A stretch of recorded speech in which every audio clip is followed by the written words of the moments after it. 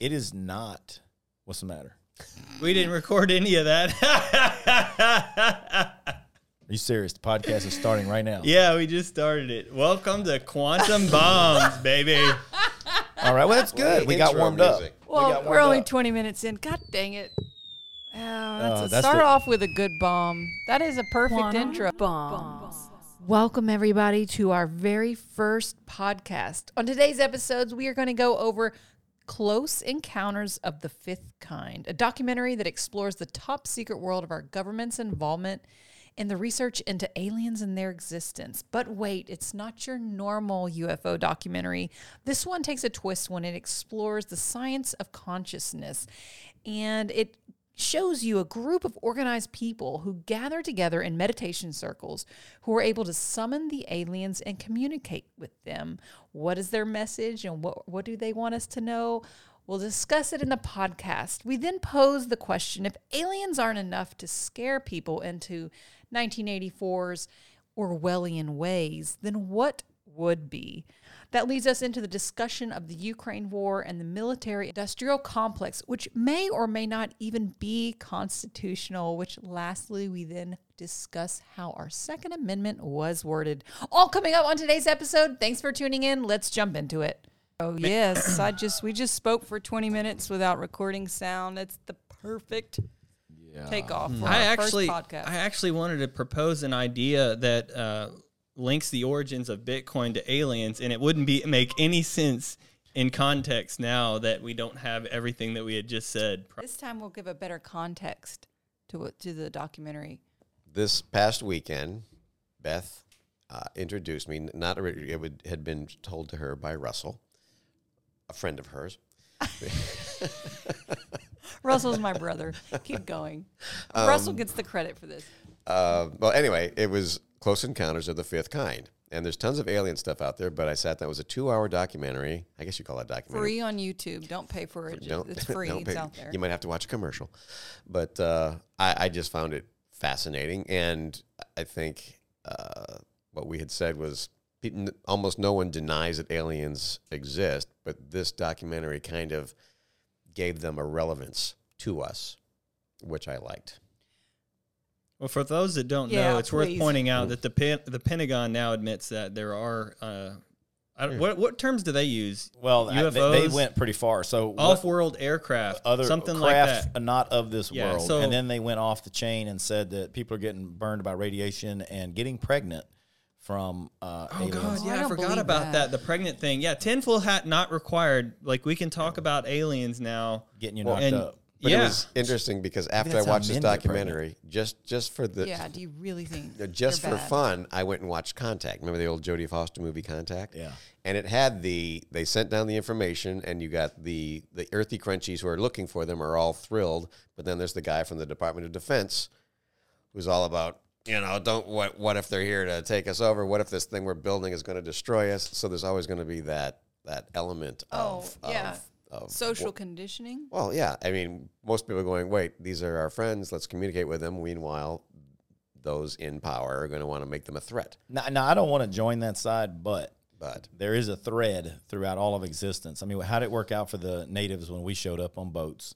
And Stephen Hawking made a good point. That's projection, man. Oh, projection. That is projection. It's humanity. You think they're going to behave like us? No, I know. Certainly hope not. So I'm starting there. Okay, so I'm starting there because that's what I know. I like to start with, okay, well, I know this, and then work out. And then sometimes you're like, well, that's not the same. But Stephen Hawking did say he didn't think that it would be too smart to put a beacon out there in kind of like a little... like a shiner if you go fishing. You pull it through the night, in the water, it's beacon, and then a big old bass comes up. There's probably a lot of friendly fish that watch that go by, but eventually a bass eats that thing. I'm not on that side. I'm just saying for discussion purposes, let's say there are aliens, okay? And the Pentagon says, hey, there's aliens. And let's say you are just waking up to this in life. You got the news, and every movie, well, not every movie, but most movies you've seen, aliens are scary, which is, they talk about this in the thing that's programmed, right? They do it on purpose to scare you.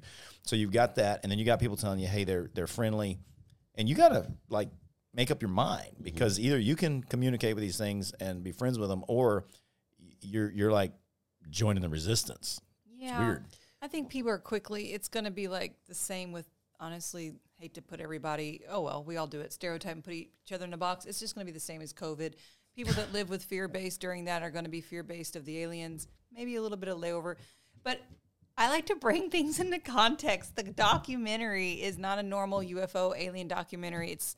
I think, honestly, actually, Anna, a friend of mine that's also a producer like myself, I was completely annoyed with the way it was produced because there was no organizational to it. But if I had to try to put a structure to it to explain to you what it's about, it's not your normal UFO documentary. It first goes through the government's involvement and how they've hired these guys throughout the years. And they basically took all their data that they've reported back over 30 decades to all the major governments and flip-flopped it to, the aliens are bad and they want to invade us, or I don't know, all these weird stories that you've heard. But really the data they're providing is we are able to communicate with them. We've learned how. They're completely peaceful. They're they're interdimensional beings that they're photographing and seeing. Then it goes and switches into the part that kind of changes the documentary, not what you expect, but goes over everything that we are starting to learn now about quantum physics and consciousness and the science of consciousness, even down to the point that a lot of people talk about this, in prayer groups and meditation groups. Once you change 1% of whether it's a population or even an organism or any type of collective being, it has a shift. And they're telling you this because at the end of the documentary, the third part goes into organized groups, social groups, which you could download the app even, that meditate together to call the aliens, who then show up and communicate with them. And in even one rare case, they've healed them. And then also, most importantly, my favorite part of the whole documentary is the end sentence, which is millions across the world for X amount of years now have successfully had the meditation groups communed with them, and not one single human has ever been harmed. And of course, the point of the documentary is to let you know that the government's narrative is that they're dangerous and bad and fear, fear, fear. And I guess this goes back to the original point of why we're talking about this, which is Matt said, June 2020, when we were 3 months into COVID, the Pentagon let out the obvious, there are now aliens and crafts not of this world. And then recently it goes back to the even weirder things that they've been saying. So the government says aliens are real. No one cares. That's I think what's it's so because wild. we're in an information age. So they say they're real, but a potential threat as well. Which should increase their budget. As opposed to if they're Space not. Force. We got to have a Space Force. Yeah. Well, have they said they're a threat? Or they just that's the narrative. real? That is absolutely the narrative that they want to establish. Yeah. Yeah, which is sad because I said potential. They're a threat. They're a potential threat. So we don't know what they are, but they definitely are a potential threat. Well, they are a potential threat. I mean, but you have to put them. Okay, but they might heal my catheter problem too, though. So I think we should commune with them. Hang on. But how could we ever think that something has the ability to get here to our solar system? And then we have any chance of defeating it if they wanted to cause us harm. If they have the technology to get here, they could just destroy everything if they wanted to. So I don't see the idea, this idea that we're gonna defend ourselves, develop technologies to defend ourselves. They've gotten us beat already. Well, yes, but then also the documentary talked about how they have asked us to stop doing X, Y, and Z because it interferes with what they're doing. I mean, we do apparently have some, and they even said that we call them down, but yet every time they show up, it's a danger to them because we obviously must have some threat to them. And they showed that footage of us shooting those missiles at them, and it dodged it. So one other thing Rex had said, I think when we misrecorded, is that it brought you hope. And yeah, I mean, the whole point of the documentary, because we're just talking about the destruction and going to war with them again, was that they actually are completely peaceful. I mentioned earlier that I think they're our ancestors, our grandma and grandpas, just their astral bodies of light that are coming to visit us. But yeah, I mean, they mean no harm. And I guess my encouraging you to go watch it is that it's the whole point of the message is that they're actually, in a weird way, either going to save the world through a higher level of consciousness of love and joy that we tend to forget that we have the ability to do, or it even roped in it's the part of the second coming of Jesus, right? I mean, it did mention that. Well, I think they were saying that the warmongers were saying we're going to force the second coming of Christ. I think that's what they said. I want to go back and address one thing, if I may. The whole thing about the movies, I don't think it's been an agenda to program us to think aliens are hostile. I think that just makes a better movie plot. Yeah. You know, because again, you go to Star Trek, which has been actually, you know, there's always conflict, but it's all about, I mean, on the ship, there's all the aliens that are working together and the Federation. There's peaceful depictions, but I think again, wouldn't you love to work at Star Trek's Human Resources? Okay. So if you had to just fax your resume too. Pick the biggest reason we don't care that aliens are real, like why the world didn't do anything in June 2020 when we said they're real. We numb or what? This is the biggest story. They were numb, or guess, we already. Go ahead. I'm sorry. Oh no, it's okay because I just want to make it quick each. But my one guess is that we're in an information overload, so no one's paying attention to anything anymore. Or no one. Or they're living in a bubble, or a confirmation bubble. Everyone's doing their own, like, you know, they're listening.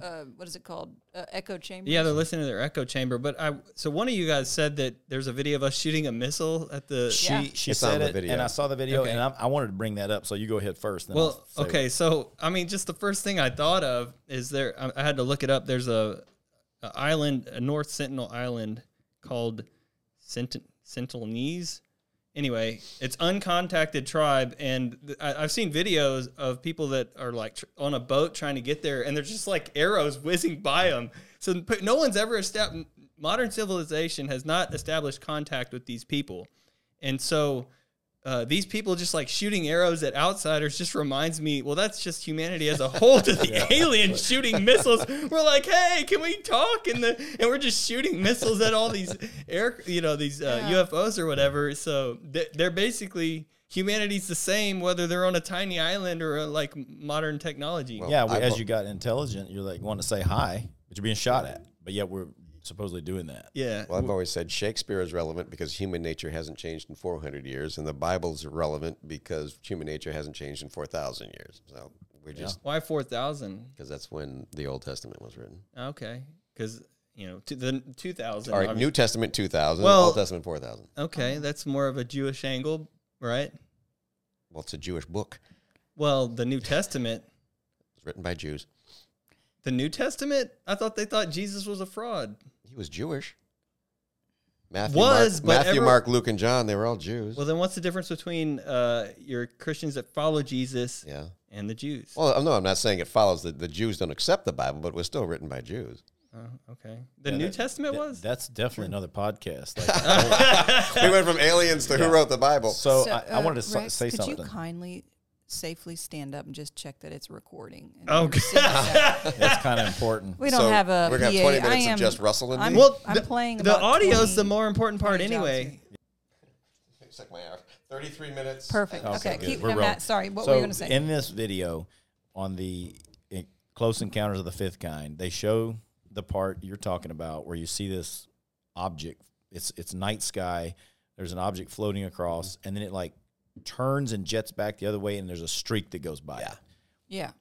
I mean, as a guy that shoots ordnance, rockets, bombs, blows things up, that looks more. Have you ever seen the deep sea footage when they're looking for a squid, and there's like these little floaters on a screen, little things zip by and stuff like that? If you look at that really close, and I don't want to be in an echo chamber here where we all say, oh yeah, that show was, everything about it was right.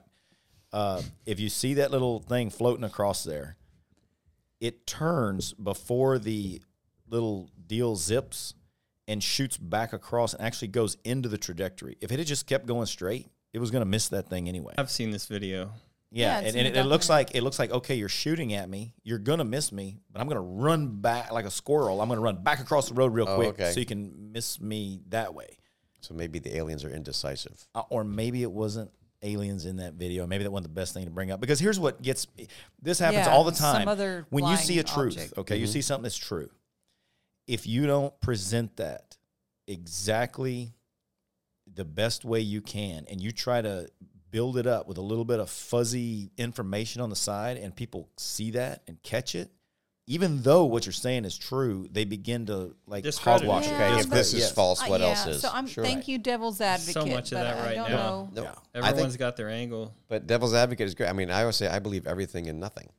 Yeah. Because I mean, all the subjects you bring up too, I will not discount the idea that we're talking to demons here. Thank you, Rex. It helps I do love that you're so open when I talk to you about everything. Well, no, absolutely, because who am I to say no? Because and also, but I'm also going to say, I mean, you talk about the ridiculous. These aliens are here to be peaceful, but the people are going to say, the fanatics are going to say, oh, you're talking to demons.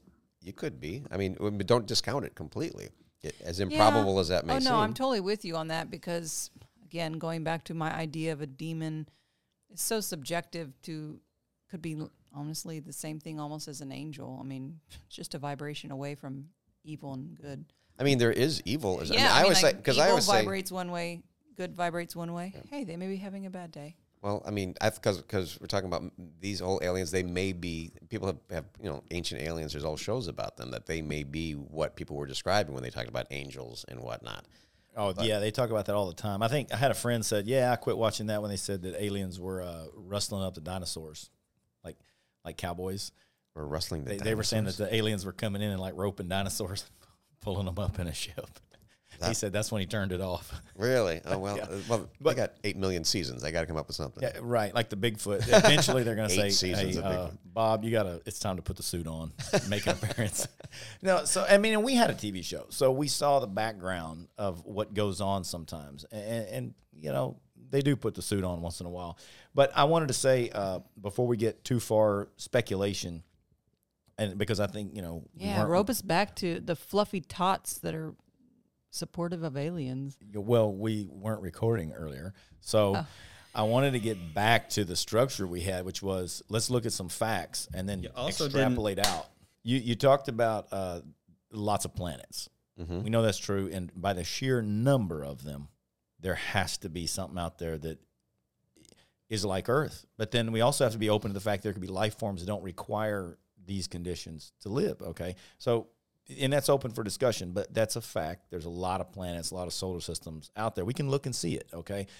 And then the other thing was we were going to go around there and talk about weird stuff we've seen, but apparently I'm the only one here that has – you don't have a story of seeing something weird? No, not a significant one. No. But I want to say that your underlying assumption is that the origins of life, like even if you evolve from a microorganism, like even starting a microorganism is a mystery. So like your creationalists are would have a pretty good argument against, like, even if there's, like, you assume an infinite supply of planets – there's still, like, has to answer the question, how do you start the seed of life? And I'm trying to find the bottom line here, right? There's a lot of planets out there. Is that true? Yeah. Okay. Yeah. But where does it come from? I'm in agreement. I actually think that it's this interdimensional deal, and it's not at all like just a pile of goo and lightning happens to strike it, and then it happens to take this form. I don't buy that. Yeah. But I'm just saying, we can all agree there's a lot of planets out there. There's a lot of places. But isn't it funny that one of the topics on this is who cares how many planets there are? They're interdimensional. And they're ever-changing. They're all over the place. And then, again, going back to believing it's the astral heavens and then there's the causal heavens, it's all a creative idea matrix. So you could manifest and create a planet. You could. Okay, so... Thought. And these realms, and, realms where time is different, everything. So, yes, I'm 100% with you on that. But what I wanted to go back to was the stories of seeing things. Everybody likes a story of seeing somebody. I don't know. I felt like I saw plenty on that Close Encounter film. I was like, seen one, you've seen them all. Well, I'm talking about us. I mean, when you can sit here and see somebody that you talk to every day and they're like, yeah, I saw this, that changes things. And basically, out here on the farm, not far from... Not out here. We're in a flying dirigible over New York City right now. Yeah, right. Exactly. Right. But back home on the farm, about 1988 when I was a kid, we were having parties at the creek, about 70 people. And it was about 11 o'clock, midnight, something like that. And somebody says, hey, there's something out in the field out there. What was that? So sorry. Keep going. You were censoring me. No, I didn't. Government worker. Yeah, so... Anyway, we all drive out into the pasture, and about 200 feet up in the air is this, looked like about 3-4 orbs really close together, changing colors, like pulsating blue, reds, yellow, and your sounds are great. So we were all standing there asking, what is this? And, of course, at that time, I'm a kid, but I vividly remember this. So we couldn't see a lot of detail in it, and it just sat there. We all drove out. There's probably, I don't know, 8, 9, 10 of us out there in this pasture underneath this thing looking straight up. We don't feel anything, no wind blowing. We don't hear any sound. It's not a balloon floating. It is holding still in the sky, just changing colors, and with like 3-4 orbs like really close together. Like it seemed like we were underneath this round object that had these flashing lights under it, but just sitting there. And then you fast forward to my time out in West Texas. My dad is unloading stuff out of our Quonset hut out there in the desert, and we're about 25 miles north of Terlingua, Texas. So we're out in the middle of nowhere, and great Milky Way is out and everything. And Dad gets out and he goes, "Wait, what is this thing out here? It's moving." And like, "Come here and look at this." And you start thinking, well, it's probably a drone because it's behaving like a drone. You know how a drone would kind of move up and then hover a little bit and then move? Well, it was doing crazy stuff and changing colors. So happened to have a spotting scope. We're out there doing long-range shooting. And scope set it up. We looked through there, and it looked like blinking lights, like it was a drone. But it stayed up forever. And in fact, it came up many nights later. And we would look at it through this thing. And on the one particular night where we were really looking at it close, he set up his tripod, he gets his camera out and zooms in on this thing, and he takes a 30-second exposure. You would see a little tail behind the stars in the background, but this thing was berserk all over the place. So you know what I'm saying by a tail? If you take a long exposure picture and you move any bit, it causes a tail, a smear. The stars in the background had a tiny little tail, but the object we were looking at clearly was not one object, but about 4 or 5, and all over the place. And maybe there's some way you can throw this picture up later, but what that was, I have no explanation for. And I have seen the lights, what they call Marfa lights. And that's so common that the state put up a viewing area for people to go out and watch them. I do think it's important you say your ranch is 200 miles. No, well, it's an hour's drive from Marfa, and so it's like prime for like alien viewing, light viewing, stuff like that. It's a dark sky. It's actually designated a dark sky area. Yeah, third darkest in Texas or the United States? I don't know. I can't remember. Well, we should. So we should have an event, a CE5 event organized out there. Absolutely. I would love it. And Impresario Camp can host up to 16 people. I think we should do like Russell's native people on the island. The next time you see it, shoot at it, see what happens. So I thought about loading up the 50 cal, putting some tracer in it. I was just, okay. But I'm pretty sure it would miss it. Real human. So we're human. You didn't even have to go into your heart and send love to the aliens that are going to visit you there. In the desert, they're not discriminative. They're like, hey, I'll just come down to anybody. He just walks around in coherence. Yeah, that is high vibrational guy. You guys will get to know him. You'll feel it. He's a manifester. Oh, thank you. But if you come out there, you almost guaranteed to see this thing. Yeah. And I don't know what it is. It's not a planet. It's not a star. Oh, and that's the other thing. We have the little app on the phone. I'm going to talk to it. You know the little app that shows the stars and plays that really sweet music? Yeah. Well, Skyview or something? Now we know it can heal whatever ails you, so... Maybe that's why it's showing up. Fix your catheter thing. Yeah, I can't pee, so I need to pee, boys. But it did not show up on that. You got to talk to it in your head. Well, I'll try that next time. I'm like, hey, buddy. First, you got to finish the movie. Yeah. Anyway, and guys, hold on. I do want to say, on that app, and we're going to get back to this. On that, there's an app you can download, and then you can contact local people around you that also want to meditate and commune with the aliens. And when I mean commune, meaning like first they fly down and you see them, and then what I love, which is most personal, which we all would do, is in the event that you do get the alien to show up, this little light orb or whatever, you immediately go back to fear and social programming. Very natural. It's exactly what I would do. And they told you to do exactly what I was thinking what you should do, which is, all right, I need your help. I'm a little bit scared of you. Help me, not be scared. And then you feel the resonance of peace coming over. And then you actually get to talk to them about what's important. Matt, on that hand, then should bring up his spina bifida and how he doesn't want to use a catheter anymore. The aliens would leave. They'd be like, are you sure there's nothing you want us to fix? I'd be like, I can't think of anything. I've got everything I need. For those that don't know, the app is called CE5 Contact by Dr. Stephen Greer.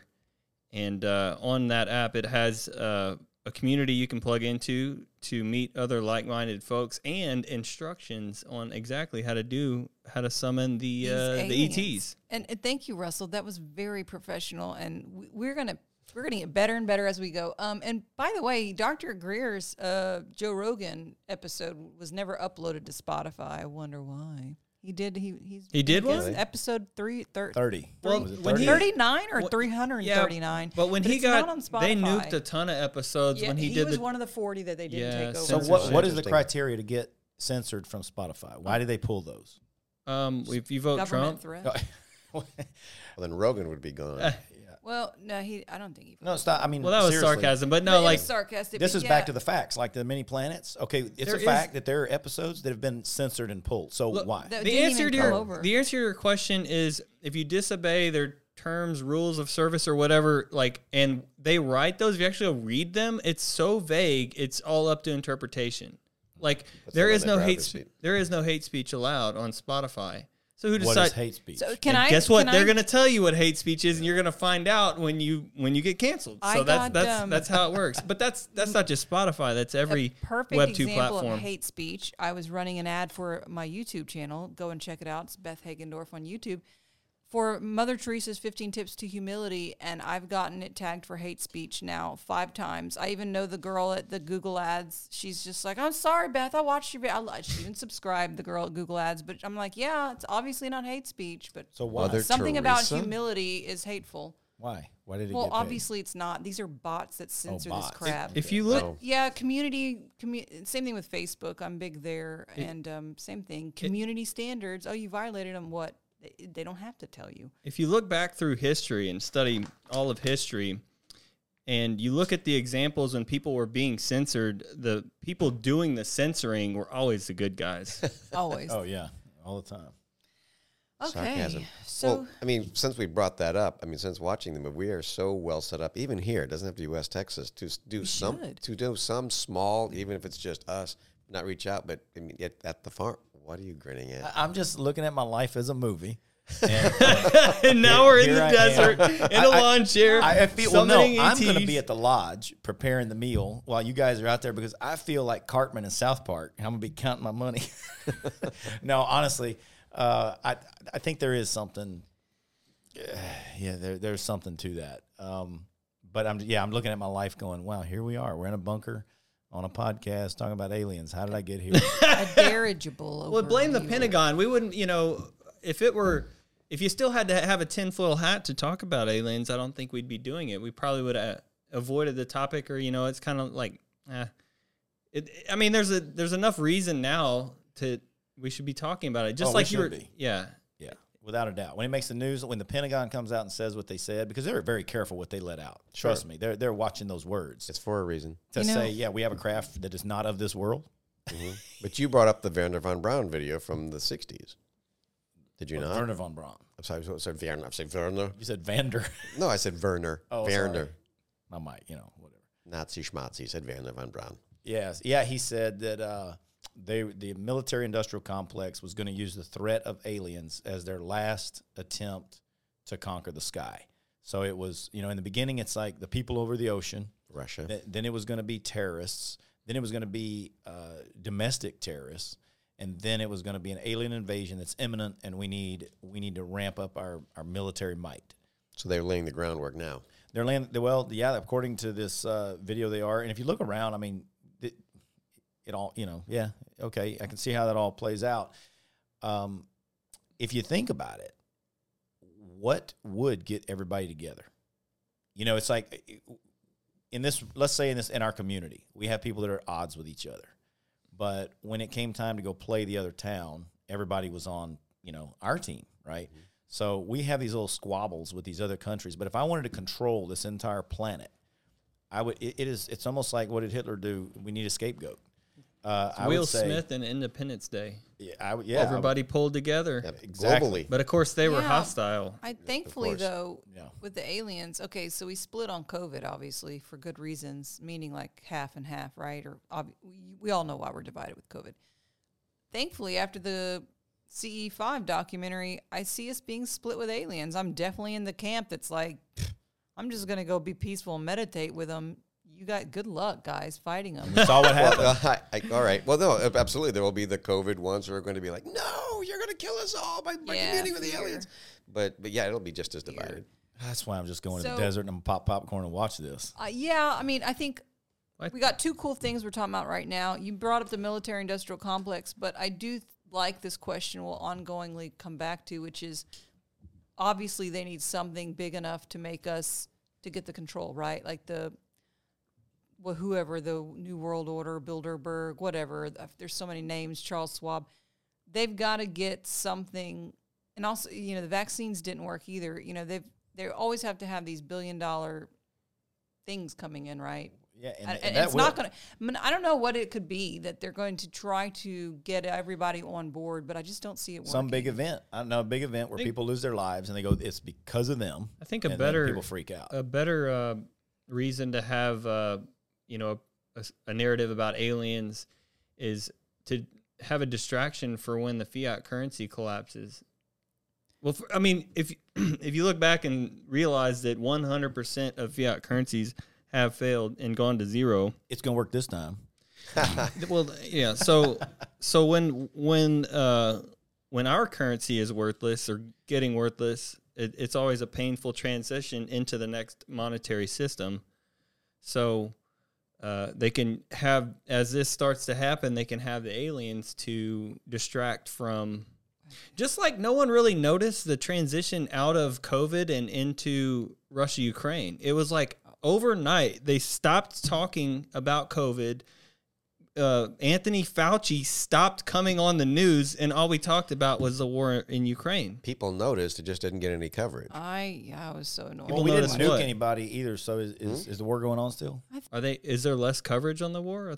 Man, I live in my own world, but I just feel like it went flat. It's like nukes didn't fly on the first day, and we have a short attention span. Like, we're not nuking. Okay, move on. Well, yeah, I think what happened was they rolled in fast and hot, and I think they wanted to take it like they took Crimea, because they didn't fire a shot when they took Crimea. Right. And so when they rolled in like that, and then they got stopped, and they actually fought back, and I think that maybe they didn't realize how many modern anti-tank weapons the West has been supplying Ukraine with, and then how much more they were going to send them, and how difficult it was going to be.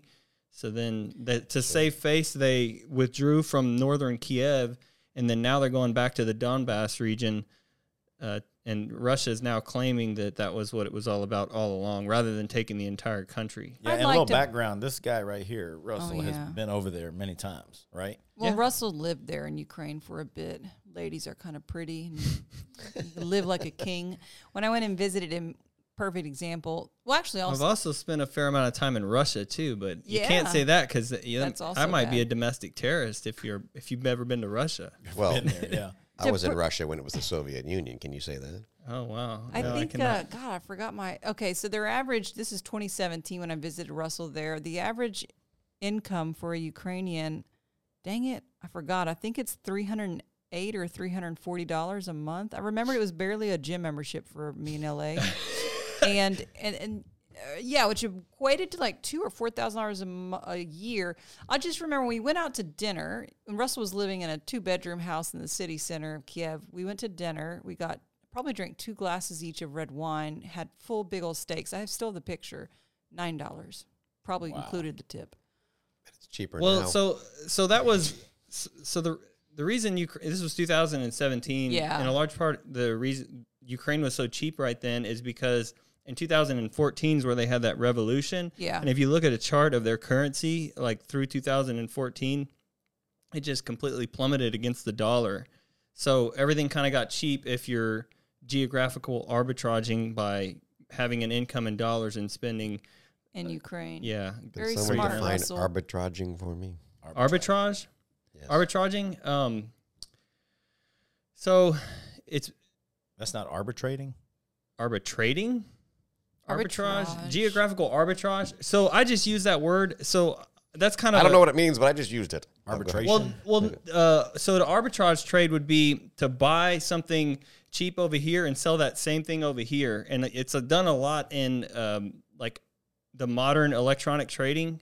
Like in cryptocurrencies, maybe not so much now, but let's say 3 years ago, especially 3 years ago, like I had a buddy that was in South Korea, and they had the situation where the cryptocurrencies were like 10% higher there than they were in the rest of the world because they had some kind of like blockade. They had, so to get on the exchange, you basically had to be a proper citizen of Korea. So, but he was there and had a buddy that was there, and he had access to the exchange. So I was sending him Ethereum, and then so basically we were arbitrage trading in a way. So it's buy low, sell high.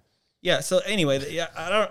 Okay. Back in my day, it was jeans in Russia. I don't have the ability to define arbitrage for you because my thinking brain went dead here. I know. You see, that's one of the problems with having everything online. Yeah. You can use your phone. But right. But anyway, geographical arbitrage is kind of what digital nomads do, and it's where they'll have their income in a strong currency, and they'll live in a place with a weaker currency relative to theirs. So that's great. A lot of the that's what you're doing.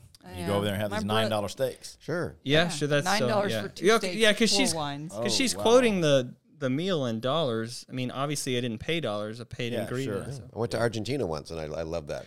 Inflation paradise. I still want to go there. Oh, no, well, it was a long time ago, but still, it was 3-1. And wine and steak was $15, but still, it was a nice meal. I want to go. I always hear I'm about getting that. it confused with Venezuela because that's where Oh, no, Russell will be leaving us soon, and we'll have this technology where we're going to be phoning you in. But I think you're going to somewhere in South America next. I don't have a flight booked. You're right. Sorry, he doesn't commit. I think we should do intros right now because I just want to make sure I catch it on camera. Okay, yeah, before it goes dead. Yeah, I don't have any jingle music. Sorry, I'm in the middle of hiring an epic guy to put a jingle with Alan Watts, but I do have this for us. Jesus Christ. Well, Bombs. Oh, there we go. Oh, yeah. Better start again with the volumes up now. yeah. Podcast. Do it again with the volume up. Well, it takes two of us to run this. Quantum Bomb. There we go. Oh, yeah. Welcome to the podcast. Okay, so I want to introduce everybody first. We've got 4 of us here. Probably be on the show on and off quite a bit, all 4 of us. You guys can edit and correct me after I'm done botching it, and even for myself. Because I know you all wouldn't want to brag on yourselves. Okay, so Rex is here. You will only go by Rex because he does not want to be followed online. You don't need to say anything. Just say I want to be Cher or Sting. And, Rex is our history buff. He also has done quite a few years. How many years in the UXO industry? 12. And, and like myself, is a Hollywood person. He's spent time in Hollywood. He's a producer and actor. So on to my brother, Russell. I call him our futurist. So we've got Rex, the history buff. Russell's the futurist, but most in regards to technology, he's looking at me funny because he doesn't think he is, but yet he's living in Web 3 world where the rest of us are still in Web 2. What does that mean? We'll get to it later in the podcasts. He's also a crypto expert and a currency expert. I don't know. And what we were just saying, he lives abroad quite a bit like myself. To my right's my bestie, business bud, Matt. He's a chemist. He owns his own explosives company. He with the explosives company, he had a stint on Discovery, which I'm sure we'll talk on and off all about a lot, which was a very fake produced show, which got me into television producing, and I redid it much better. It's got the sizzle reel avail if anybody wants to see it. And Matt's not just your normal weapons guru guy. He's a hippie at heart. He likes hot springs, and he even likes to acquire land in far-off places where no one knows about and create leadership camps for entrepreneurial skills. Myself, I moved to L.A. I was a TV host, Oh, yeah, my name's Beth. Thank you, Rex. TV host. Beth? Just Beth. Oh, Beth Hagendorf. Thank you, Russell. I do go by my last name. If you have a last name, it would be .tv. It's Beth.tv is my website, but Beth Hagendorf, I'm the only one that gave my last name. Anyways, TV host and an actress in LA, got me into TV producing. Then now I'm still trying to sell a lot of TV shows. Meanwhile, I'm starting to produce stuff online, like, my YouTube channel with Beth Hagendorf. I talk all about spirituality, fun things like that. I love everything unseen. And now I'm starting to produce this podcast. That's us in a nutshell. So I'm a sociology major, got an inquisitive mind. I like to be analytical, so I will facilitate the podcast, keep us going with questions. That's about it. So I got a chemist, explosives dude, my smart brother, and Rex who loves technology and history. And I think you need to explain that what UXO was. Yeah, that was y'all can do that now. I've talked enough. Y'all do. Unexploded ordnance. armies make up messes and we clean them up. Absolutely. So, proving grounds and bombs are shot. Things are exploded. Someone's got to go up behind it and make it safe again. And that's non-military, right? Yeah, I mean, UXO is non-military. Yeah, EOD would be actually, in military. I think it's quite interesting to note that no one here is military, even though we probably have, everyone assumes that we have some type of military affiliation, or at least this guy does. Well, yeah, just I've worked with a lot Texan. of them. Yeah. It doesn't take, all it really takes is a haircut to get that. Because when I have a fresh cut, I get that question more. Well, you're also in shape. Yeah, Everywhere Matt goes, unfortunately, if you have short hair and you're in shape, You're in the thank you for military. your service. yeah, That's true. Yeah. I've had people try to buy my meals, my drinks, and I'm like, no, thank you. I mean, I appreciate, but no. I mean, it's really awkward. Like, look, I was never in the military. I had a guy chase me down in a parking lot once, say, "Sir, I just want to thank you for your service." I said, "Well, my service to myself. Thank you." But I hope you didn't ruin his day. What were you wearing just when that went along happened? with it, right? green pants and a white T-shirt Which is what he wears every day. and my boots. Yeah, Oh, he bought his first pair of jeans. I know. yeah. I'm wearing jeans He right talked now. about it, that he has 2 pairs now. aren't they awesome. uncomfortable? Not these, actually. They're Levi's. They're like soft and worn in. And I actually like blue jeans if they're like this. I just can't stand this stiff blue, Yeah. Pre-washed. Once you get away from jeans and get to like the stretchy pants, you never go back. Well, and I've got those, and it's just hard. It is, but Well, I like the James Dean look on my new electric bike. My new electric bike. But I James have Dean. found that I'm wearing jeans right now, which I rarely do, but they're stretchy jeans.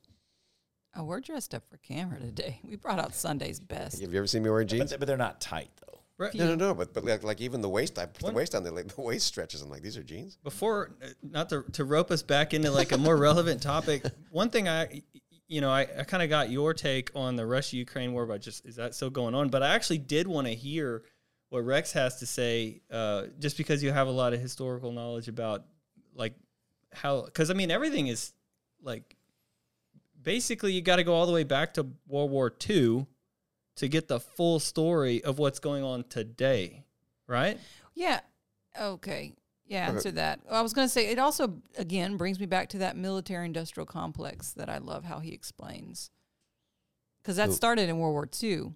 Well, you're talking about specifically between Russia and Ukraine. Well, Which, I vaguely know. Germany. So my understanding is, did a part of Ukraine had to ally with Germany, and this is why, I mean, Russia is calling Ukraine a bunch of Nazis. The reason they're trying to justify this war is they're denazifying. Well, yeah, Ukraine. as every political party calls the opponent Nazis. Not- Everyone I disagree with is Hitler. That's the No, that's okay. So that is true. That in the culture war, everyone is calling their enemy Nazis. But what I'm saying is they're trying to say like they're actual pockets of Nazis that are still there because they're. Is it not history that a portion of them allied with Germany, Nazi Germany, for a time? Russia should invade Argentina. Well, this is why I'm a history buff and not a historian. I don't know. I do not know about the history of that. What?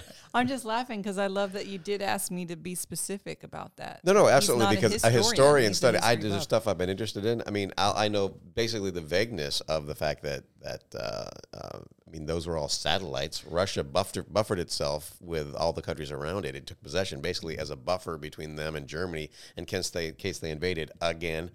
So I think a lot of thinking people in America have trouble trying to figure out who the good guys are, and the reason is because we just had 2 years of COVID where the media has been discredited, and now the media here in America is telling us, like, especially like CNN fawning over Zelensky, the president of Ukraine. Oh, that and was so if you're obvious. like, well, it's like whatever the media says, the opposite is true. Well, 100%. Yeah, right. So like a lot of people now, like that I know, are thinking that the Russians are the good guys only because the media is so discredited. But we no, don't I know. think anytime someone says we're invading this country to get rid of Nazis, throw the BS flag. Just right there. Well, first off, the virtue signaling was so strong, too. So immediately my red flags went up, and I was like, okay, wait. What? Yeah. Like you said, overnight, it was just like Ukraine, all of a sudden a country that no one's heard about. And I could say that because I've been there, guys. But yeah, all of a sudden, anyway, it was just a hard virtue signal from the media. And then you knew the narrative is, well, I knew right away. the military-industrial complex was, honestly, I felt like it was because they couldn't get the billions out of the vaccine, they had to switch quickly into something that could, and the military-industrial complex has been our go-to. Well, when are we going back to war? Well, now we get all we went right away. Once like America gets all the benefits of having a war by printing a bunch of money to fund weapons and the defense contractors without actually having to be in one. And so, they probably want to prolong this as long as they can. And I think supplying Ukraine with weapons is the best of both worlds. Yeah. Well, no, it prolongs the war, though, and they're definitely they're not. You don't even hear anyone talking about peace agreements, which is scary. Because they want that shooting going on over there, and we keep making the stuff for them over there, but we don't have to do it. But at least we don't have our. We don't have a problem doing it. It's not like Afghanistan again, where we're losing our soldiers. Well, okay, but we don't. Yeah, I mean Afghanistan, Iraq. Apparently we don't have a problem doing it, right? So it's. Well, I don't know. What about the scale? This has the potential to turn into a lot of people. But isn't everyone backing up because of that? Yeah, I think so. Yes. Because we don't want it to be World War III. It could be. Everyone, mutually assured destruction. Mm-hmm. And what that means, I think that's why most people aren't in it because of the nuke. Well, the numbers I'm seeing of dead Russians is up there. Yeah, surprising. It's big. Within 4 minutes, there's no reason to doubt Russia doesn't have what they say they have with a nuclear submarine. I don't know if that's the correct term. Off the coast of L.A., going to wipe out all major cities in America within 4 minutes. Yeah, so to be clear, if we did nuke war, it's basically like by humanity. But that doesn't mean Russia comes out unscathed. This is why it's called mutually assured destruction. Everybody dies. I'm the only one old enough here to remember the Cold War. It's the fact of the matter is it was always, and as I pointed out to Matt, when's the last time a nuclear weapon was used in combat? World War II? Nagasaki. We've talked about this like it's just this instant thing. Go to the button, go to the button, go to the button. It's been Hiroshima and Nagasaki, and we've had them and we've got them, but no one's ever used them. It's not like an easy thing to go to. And there's no winner if they do. What's crazy is when people think of nuclear weapons, they think of Nagasaki. Do you realize the technological improvements we have on nuclear weapons from them? No comparison. A Nagasaki bomb is a detonator for a modern nuclear bomb. You need the Nagasaki bomb to cause the fission, the fusion to create the fission, which then is 12,000 tons as opposed to 10 million tons from a modern So when bomb. someone says tactical nukes, what does that mean to you? Something small. It'd be smaller than the Nagasaki bomb. Well, they do have a few suitcase devices that are suitcase size, and I want to say some are missing, so they don't know where they're at. From where? Who is they? It was Russia had them, we had them, and they're not accounted for. And by say they, I mean the world knows what the world has. Mm-hmm. So we supposedly know how many nukes that Russia has. They know how many we have, and we collectively know how many of these suitcase bombs are out there. But it's like, okay, there's 10, and you've got 2, and I've got 5. There's some missing, right? So where are they? You don't know. I think so. I want to ask. You don't believe in mutually assured destruction? I believe it's possible. I just don't think it's the knee-jerk. We were raised, the whole fear thing, growing up, it was right around the corner. It was right there. Any minute they were going to get us. And I just don't think it's that close. It's not as... Because the ones that are going to push the button understand this is it. But so you wonder, what if that guy's about to die? And he's got cancer. So this has actually happened. I've heard this story so many different times, but basically something on the radar triggered a Russian, I think it was a submarine with a nuke, that they were supposed to launch their weapon because of a command they got based on something on radar, like an incoming nuclear warhead coming, I don't know, Mach 5, there has been close Mach 10. calls, yeah. And the commander of that ship stopped it, actively said, no, we're not going to do that. And then it ended up being like a false reading, and we didn't all go to war just because this one guy said, no, we're not going to go through with that. Wow. Yeah. No, I wish I could look that up right now, but yeah. Wow. No, there has been close calls. Was it Hunt for Red October? The other one, Crimson Tide, that was based on supposedly true So incident. can we rely on that every time for all of eternity? Well, they've also put in safeguards since then. For instance, used to be submarine commanders had the supreme authority to do that. That is no longer the case. So my question really is, if you look at the history of humanity and our behavior, especially if you consider like even native indigenous people, like we're fighting each other, right?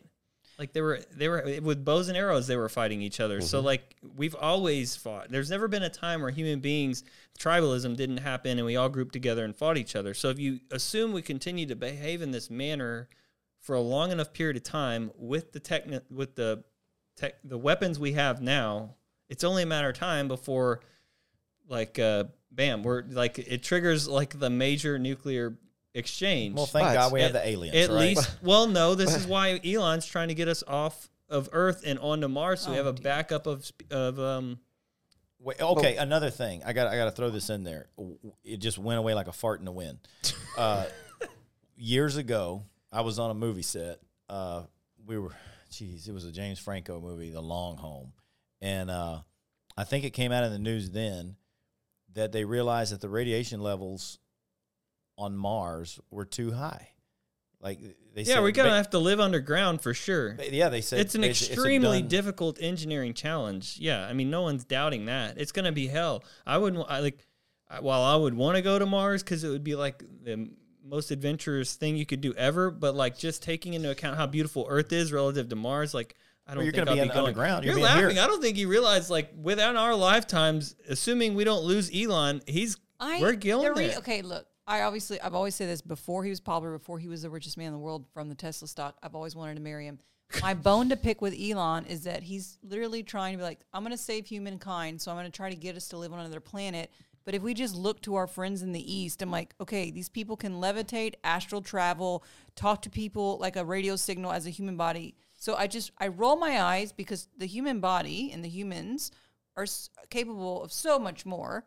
Like, we could probably go beam ourselves to live somewhere if we wanted to anyways, but yet we don't care to explore that. You're missing the bigger picture of the inspiration of going to Mars and what that serves for humanity. Like, look at us. It makes you proud to be a human. To Mars, though, as a human, like, without even needing a spaceship. Well, but that's what I think. For people that don't have that ability, they need something more tangible in this dimension. I know, and I guess I get the difference. I'm trying to do it like naturally through my own human abilities, whereas he's just trying to do it through technology. And I guess that's a separation of if we were married and we had those arguments in bed one night, that would be the type of crap we'd argue about. I've actually messaged that to him years ago.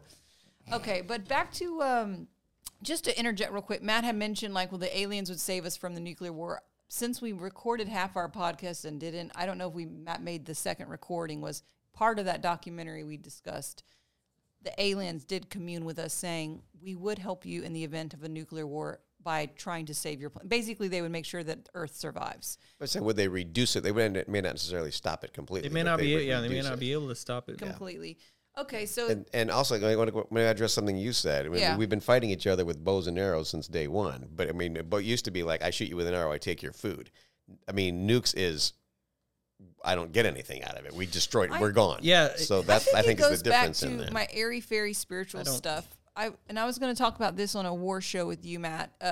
One of the monks in the church had said, and of course I can't remember, but it was like an island off of the coast of France, pre-Jesus days.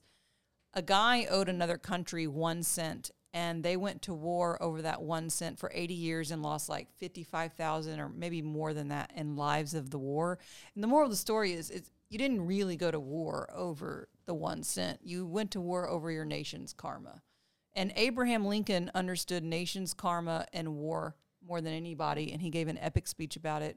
We'll talk more about it on my spirituality channel when I have Matt as a guest on. We talk about why God permits war.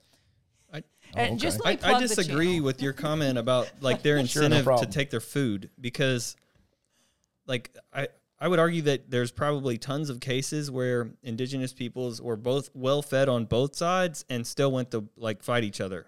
Just tribalism, just territory. Yeah, big enders and little enders. So which would be more indicative of what we're doing now. Well, sure. No, I just use food as an example. Like the fact of the matter is, one person defeated one tribe defeated the other tribe.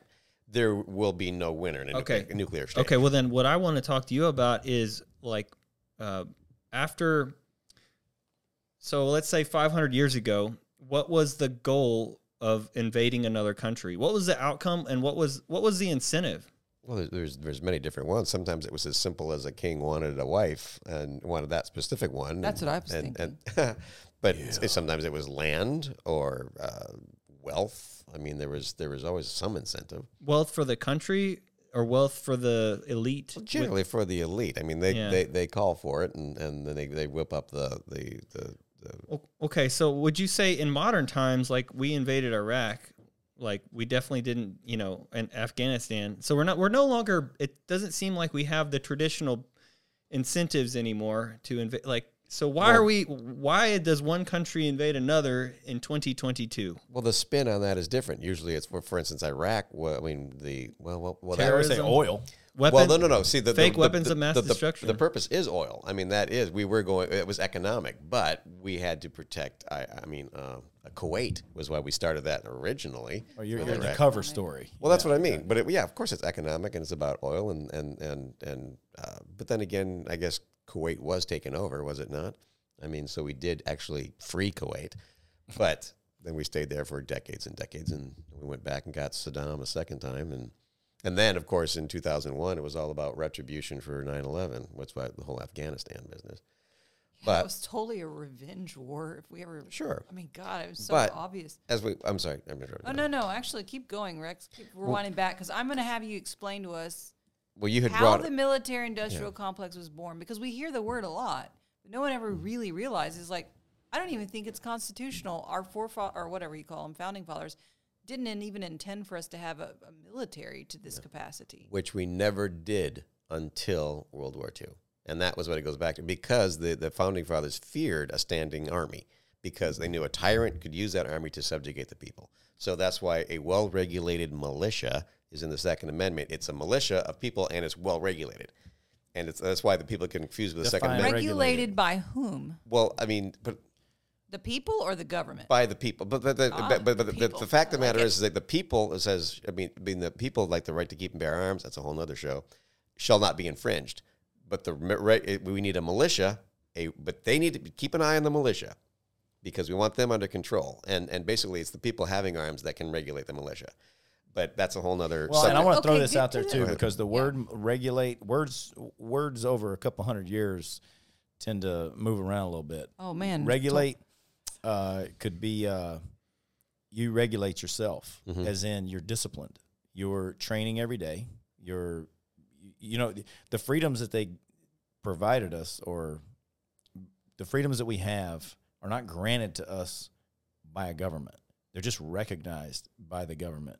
But in order to maintain those, it requires that we be disciplined as individuals. That responsibility doesn't lay on some organization or somebody with a badge and a uniform. It's you as an individual taking pride in having discipline.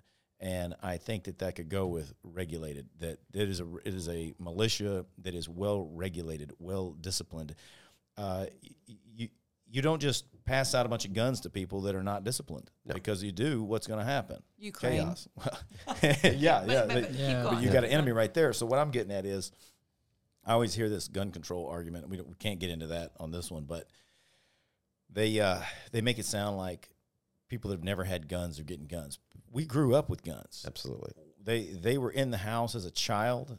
My grandfather, great-grandfather, we have weapons that have been passed down from generation. We grew up with them. We have been disciplined with them since we were children. So that is well-regulated. It is not helter-skelter. We don't have guns just pointing everywhere, shooting holes in the roof, the chaos that people tend to believe when it comes to firearms. So when I hear that you should have a well-regulated militia, I'd really like to dig into that a little bit deeper, because they will take that as, regulated. See, government regulating it. Well, what is the point of a militia that defends the liberties, but it's regulated by the tyrant who takes your liberties? That doesn't make any sense. But it's not. I mean, I think I've always taken the Second Amendment as two parts. A well-regulated militia, almost put in the word, unfortunately, necessary for the common defense. The people the shall not. I mean, the right of the people to keep and bear arms shall not be infringed. It's almost kind of like they're the ones that are like you said, self-regulating, and it doesn't say a standing military necessary for the common defense. Yeah. It says a militia. Well, that's the armed populace. So we were not intended to have a military, just a well-regulated militia. We're talking about the Second Amendment, and no one's actually quoted it. Are you able to actually quote it? I think that's pretty much, isn't it? A well-regulated militia necessary for the common defense, comma, the people, the right of the people to keep and bear arms shall not be infringed. Yeah, most people don't know that. You guys are true Texans. I'm so impressed. We're Americans. But anyway, I didn't mean to go off on the tangent. But what's the 11th Amendment? Oh, jeez. They don't matter after 2. Yeah. Number 1 is you can say anything you want because we got guns. So, yeah, exactly. Inside jokes don't go over so well. Yeah. I don't even get it. No one else is. Well, that's not really an inside joke. What? We all know the First and Second Amendment. After that, it's just kind of like... I got the 11th Amendment. You can say what you want. So I want to bring us up to how we basically birthed the military-industrial complex, which I believe is the reason that we've had so many, wars, the nastiest. Well, the example I was going to say was that after every war, we would disband the military. We would build up a military, disband the military. If you even go to the Spanish-American War in 1898, you've all heard of Teddy Roosevelt and the Rough Riders. The Rough Riders was a band that he financed of his own resources and put together. It wasn't like even military. It was like, hey, let's get together and go fight for the country. Yeah. It was that kind of a casual thing. And then World War I, we were very weak, but we built this huge army, and then we defeated Germany over in Europe. Well, not alone, but in fact, we were the ones that went over and did it.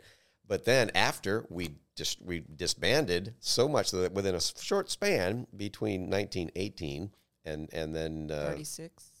No. Well, 39 is when it began.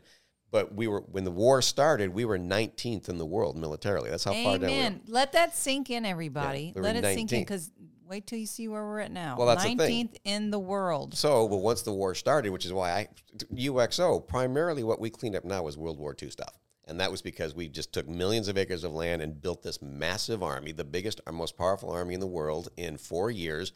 But for the first time in our history, we didn't disband it when the war ended. Because it's a moneymaker. Well, see, that's the thing. Everyone says, what got us out of the Depression? It wasn't the New Deal policies. It was World War II. They pumped and they went, women were working in the munition factories. Everybody had a purpose and a cause to get behind. Well, which one? The New Deal or the World War II? That we taxed people and then put it into unproductive things like making weapons, and then somehow that got us out of a bad economic situation. Well, it's like it certainly had the appearance to. We certainly boomed, and then came the halcyon and wealthy days of the 50s. But the fact is, they've said, hey, you know what? If we keep ourselves at war all the time, we're always going to be making all this money. Well, printing money from and taxing us. So I think it's important to note. So we never disbanded our military after World War II.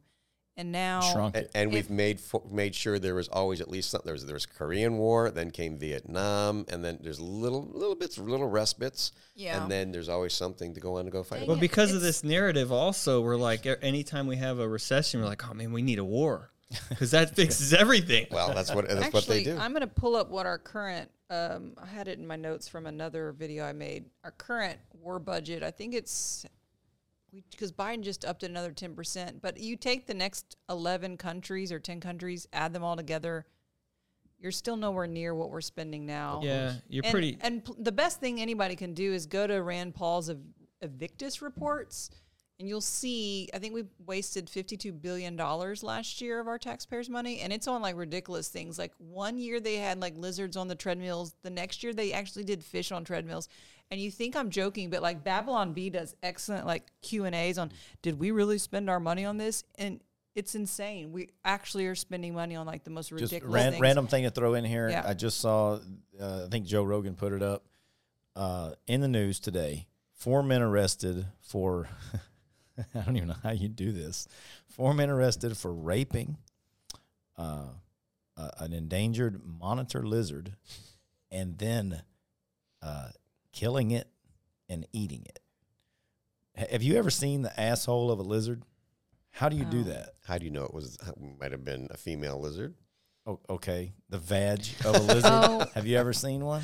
I can't say I've ever Not looked. any better. It's not going to work. What? Could have been oral. Oh. But what? No, you know, right, we do just need to go to nuclear war. I Get think this I over got with. our war budget. We don't deserve to live. Just to bring it back, our war budget each year, guys, is $750 billion. And I think the next country is $50 billion. I mean, it's absolutely insane. I just need one. So I don't know. My safety isn't that important to me. Like, I actually would rather be like, oh, sorry, we're unarmed. We're like the days when we were with Indians. We got some guns. We got some militia. And we're going to war. Like, I would much rather us not spend $750 billion. I just don't even want to spend on war. Like, life isn't that bad. Like, if we went off to war, we had some crummy, put together army, I'd be just fine with it. Of course, I am female saying this. It's not about You're going to be out there with us? And I am one of those traditional girls, too. I know. Well, we could call in an airstrike, but we have a bow and arrow. I guess this is it, Beth. Anyway, didn't mean to get off topic. But yeah, what's our time right now? The industrial complex thing just really grinds me. All right, let's, so actually just 68 minutes because. But we're at 5 after 8:35. 68 recorded minutes. Yeah. Yes, so the show's only an hour long minutes. Right now. Yeah, I think we ought to put the landing gear down. Let's wrap. All right. Well, we covered aliens. Once again, I don't have any cool outro music. I'm still in the middle of hiring epic music artists off Fiverr. I mean, that kind of sums up the topics today. A lot of conspiracy stuff. We need the nuclear part. All right. Oh, yeah. So let's talk about where you could follow Rex nowhere. He doesn't need you or wants you following him. Russell. You can follow me on Instagram. That's my Web2 platform of choice. Russell Hagendorf. Spelled the same as her last name. Yeah. No relation. Actually, I'm glad you brought up Web2. So we do plan to stream these shows eventually live. We'll be on Web2 and Web3. So all you geeks out in the future on Web3, we're going to join you there. You could stream us biddies and Satoshis while we're talking. Oh, Matt, that's good. I was saying kind of a quite snobby statement. I'm glad you muted me. Matt, where can people find you and follow you? I didn't mute you. Oh, okay. I was turning the volume up of Russell's leaving. Russell's got to go potty. Thank you, Russell. Right. See you, buddy. What, Matt? Impresario Camp on Instagram. All right. And impresariocamp.com. Yeah. So Impresario Camp is a location out in West Texas, about 25 miles north of Terralingua. And we have a Quonset hut out there that we've converted into a lodge. Doesn't take a lot of people. It'll hold about 16 folks. And you can rent it for anything you want. And apparently after this podcast, you can rent it to commune with aliens if you like. I will give you everything you need. Yeah, you could. You can find me, all of my handles on all of social medias. Web2 and Web3 is Beth Hagendorf. And my website's beth.tv. I'm not wearing a retro shirt, but you could support me by buying any of my cool retro tees. I'll continue to pump out designs, probably one a week. They are all spiritual-based, and I've got some cool bombs away, bombshell, weapon-based kind of merch as well, just because I hang out with these guys. I don't actually really enjoy shooting guns that much, contrary to the image I project online. Well, we don't either. We don't have time for it. All right. Bye-bye. Okay, you talking about edits?